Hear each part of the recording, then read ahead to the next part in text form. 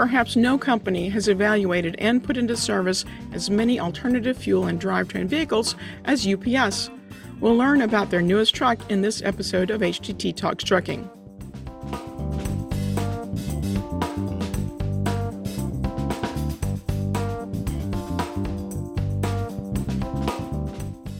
UPS has invested more than $1 billion over the past decade in alternative fuels and advanced technology vehicles. Recently, you've probably heard about large investments in battery electric package cars, but recently UPS added its first electric Class 8 truck to the fleet. I'm HTT Editor-in-Chief Deborah Lockridge, and with me today on HTT Talks Trucking to talk about this topic is Anthony Marshall. He's Vice President of Maintenance and Engineering for the Transportation Fleet. Before we start, don't forget to follow us on social media and subscribe on YouTube or your favorite podcast platform. Back after this. Scraper Systems by Right Height is North America's leading name for automated rooftop snow removal from truck fleets. Safely clear 24 inches of snow and ice in less than 30 seconds. Scraper Systems fleet plows help reduce winter risks, protect your brand, and get your fleet on the road quickly after a snowstorm. Machines are available to ship today. Contact scrapersystems.com for more information. Anthony, welcome to HTT Talks Trucking. Hey, Deborah, good morning. How you doing? I am doing good. I don't know if you remember, but a few years ago, we recognized you as one of our emerging leaders. Yes, it was quite an honor. So it's always good to see those folks actually emerging up in their careers and being industry leaders, and certainly you've been doing that, so it's great to have you back. Thank you. So recently, UPS took delivery of its first battery electric Class 8 truck, Freightliner eCascadia. That's just the latest in more than 20 years of the company investing in and testing alternative fuels and drivetrains. So tell us what kind of operations that you're using this truck in. Yeah, so Deborah, first let me start by saying, on UPS, we own one of the largest private fleets of alternative fuel and advanced technologies. So it includes over 1,000 electric vehicles, and we are really excited to build upon that fleet. So receiving the first of 10 all-electric eCascadia Class 8 semi-trucks puts us in the forefront of where we want to be. For the Freightliner eCascadia, with it being amongst one of the first commercially available electric semi-trucks in the U.S. and the first electric semi-truck in UPS's fleet, we were very excited to take hold of that into our Compton facility. So that vehicle will be used in our normal operations, similar to any other diesel or natural gas vehicle Class 8 semi we have. And we're going to run that thing through the paces and really put it to the test and see how things work out for us. As the world moves further more, we want to get to the point of carbon neutrality by 2050 for UPS. That's a big part of our plan and our strategy. So what kind of range are we talking? We know battery electric trucks, that is one of the issues. What kind of mileage is it running? Yeah, so Freightliner actually advertises on their website specifications 220 miles, but we're thinking we're going to get an average of close to about 250. One thing about UPS business, we actually cube up before we weigh out, so the opportunity to run a little bit less weight, which can actually extend the life of the battery cycle for us. And I understand that driver training can make a big difference, and sometimes as well, and then them driving it the most efficiently possible. Most definitely. The driver, just like anything else, right? So when you think about fuel economy in your traditional diesel or combustion engine style, driver ability to extend that actual MPG, in this case for electric vehicles, range is a big thing. So it just matters of just getting the drivers acclimated to the vehicle, getting them comfortable, letting them understand what the vehicle can and can't do, and allowing them to work naturally with the vehicle. So you've had it operating, a few months now? Yes, we have. So what's the early feedback? Actually, a lot of good feedback. We have a lot of good metrics saying that things are working the way it's supposed to for us. From an operation standpoint, the drivers love it. The feasibility of the ability to drive it, more torque, more accessible, things like that, creature comforts that drivers like to have. The eCascade is full of features in it, so drivers are really, really excited about that. One of the driver complaints we've had over the years, like with natural gas, has been that they don't tend to, have quite that get up and go, I guess, of a diesel engine, but that electric trucks are uh, a world different there. Oh, most definitely. That whole concept of instant torque changes the whole avenue of how those things operate and how the vehicle is utilized. Being able to have all that power literally at the step of a pedal is immaculate for drivers. So, what goes into these purchasing decisions? How do you figure even the return on investment when you've got some technology that's this new? Yeah, so when we look at EVs, first and foremost, we need the right vehicle to match the operational need first and foremost. And then we consider where it makes good business sense to grow and scale. So that's always been our recipe for success for implementing new technology in the most beneficial way. So when you look at costs and things like that, we look at different routes where we can gain from this. Um, we do a lot of extensive research before we actually purchase a unit.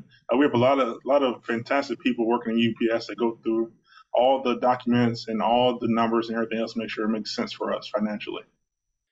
So, how is buying or specing an EV tractor different from a diesel tractor? Actually, outside of initial cost purchase, it's pretty much the same.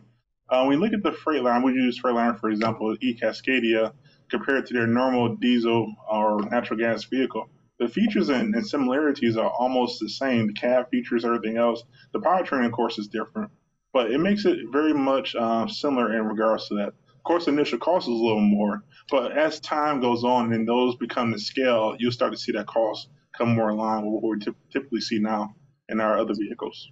And this is in California. I know they have a lot of incentives and grant programs. Is that helping there? Well, every little bit helps. Every little bit helps. Even for large corporations such as us, every little bit helps. So anytime there's an opportunity for us to take advantage of those grants, we try to in the most effective way as possible. As we get closer to, our carbon neutrality goals, every little bit that we can help to be able to get us there sooner, we take advantage of for sure. Of course, we've learned in the past few years that the charging aspect of battery electric vehicles is just as important, really, as the truck. Can you tell us more about what you're doing there? Yeah, so actually, the infrastructure side, it actually takes a lot of work. So when you think about EV infrastructure, not really available, you work with a lot with your local utilities, your state government officials, and those folks to kind of bring this stuff all together. It takes a slew of people to actually make the infrastructure work the way it's supposed to. So when we go through our paces with our engineers and our groups internally, determine where we can do that, and working with the utilities as well and those officials, it's a very diverse atmosphere as far as figuring out where we're going to deploy these vehicles. Infrastructure, of course, is going to be the biggest thing for anything to have scalability for us. And the more we get more acclimated to that and the more we do with those, the easier it'll be for a lot of fleets. So, have you put in charging facilities uh, out there, or are you working on it, or what's the status there? Yeah, so in our Compton facility where the eCascadia is, we do have chargers there for the vehicles. As far as building it and expanding it, we are going to do that because, as you know, we also are a package car company as well, deliver last mile. So we expand that facility as well to accommodate those as well. So we're going to continue to invest in infrastructure in EV vehicles. Anything in that process? I know some fleets have said it's a long process to get that planned and executed and work with the utilities and get all the permissions. How long have you worked on it? Well, in general speaking, so UPS as a company, we've been investing in alternative fuel for more than 20 years. With the global fleets we have with over 15,600 alternative fuel vehicles, um, we understand how that process needs to work. So we have a lot of different folks to help with that process to get us where we need to be. So you have a bit of a leg up there, no doubt, over somebody who's just going straight to they've had diesel and they're getting an electric truck. That's a bigger learning scale for them. Absolutely. And we also do it. So when we do these things, it's not just the benefit of UPS. We understand that there are smaller fleets out there that can't do some of the things that we do. So we kind of help create that pathway forward as well and also lead by examples. What can the possibilities be for them as well? Yeah, and that's I know it's been as you said, long history of alternative fuel vehicles, electric vehicles. Um, about a decade or so ago, there was a lot of excitement about EVs on the delivery side. We saw some companies come and go. How has the landscape changed since then with EVs? Well, when you see the EV market, you see a lot of large players getting more involved with EV, not just on the Class A side, also on the package delivery side as well. But when you look at that, a lot of OEM manufacturers are really putting their best foot forward and trying to create solutions for that lane that is being asked of us to do. So when you think about sustainability goals and everything else, and everything we want to do, because we are committed to creating a sustainable UPS and most importantly, sustainable world. All this stuff has to play into it. And as we always say, we can't do anything without the vehicles. So for the OEMs to step up the way they are and creating these different solutions and avenues for us to be able to do things we want to do is very amazing for us. Yeah, I mean, Freightliner has lots and lots of experience with trucks, unlike perhaps some of the startups. But I understand that UPS had also ordered some Tesla semi trucks. Any word on what's the status with those? So with Tesla, you're correct. We are committed to purchasing vehicles from Tesla, and we anticipate seeing those vehicles on the road in the United States within the next year or so. So as those vehicles become more available and we can get those operations, we will fully engulf into those. What other alternative fuels or advanced technologies are you excited about in the future, looking forward? Are you looking at, I'm sure that UPS is researching what's out there, what's coming. So when you think about it, electrification does play a big role in UPS's decarbonization efforts, and we're focused on continuing to test, validate, deploy, and scale those vehicles through our operations. Some of the obstacles, as you noted earlier, we face today are production delays and infrastructure support those charging stations. However, when you talk about renewable fuels or things like that, renewable natural gas is one of the ways we've been lowering our carbon footprint and utilizing those vehicles. So while electrification will play a big role in decarbonizing our fleet, RNG plays a big part of today's solution for us at UPS. Yeah, that's a lot of fleets feel a bit overwhelmed trying to figure out, where this path is to decarbonization. That you can't just go out overnight and switch all to electric trucks. That there are different fuels like renewable natural gas. Any advice for fleets about how they kind of figure out how they're going to go down that path to zero emissions without too many detours?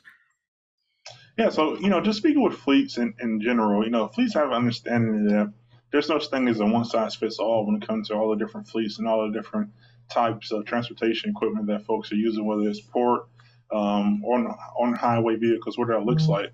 So from a fleet standpoint, you always have to make sure you put your customer first and your decision-making process, understanding how that's going to impact them as well. Because a lot of the things we do is for our customers and for our global economy and for the world, for sustainability. So as you work through that process, just understand where those vehicles or whatever that technology may be is going to work for you. We always say, just because one thing is good for one person doesn't necessarily mean it's going to work for another fleet as well. So just understanding what your specific needs are and work through those, you'll have a recipe for success. Yeah, trucking is definitely not one size fits all. All right, well, Anthony, I think we are about out of time, so I just want to thank you again for joining us on HTT Talks Trucking. I'm Deborah Lockridge, and we've been talking to Anthony Marshall with UPS. You'll find out more about electrification on our website, truckinginfo.com. Thank you, Deborah.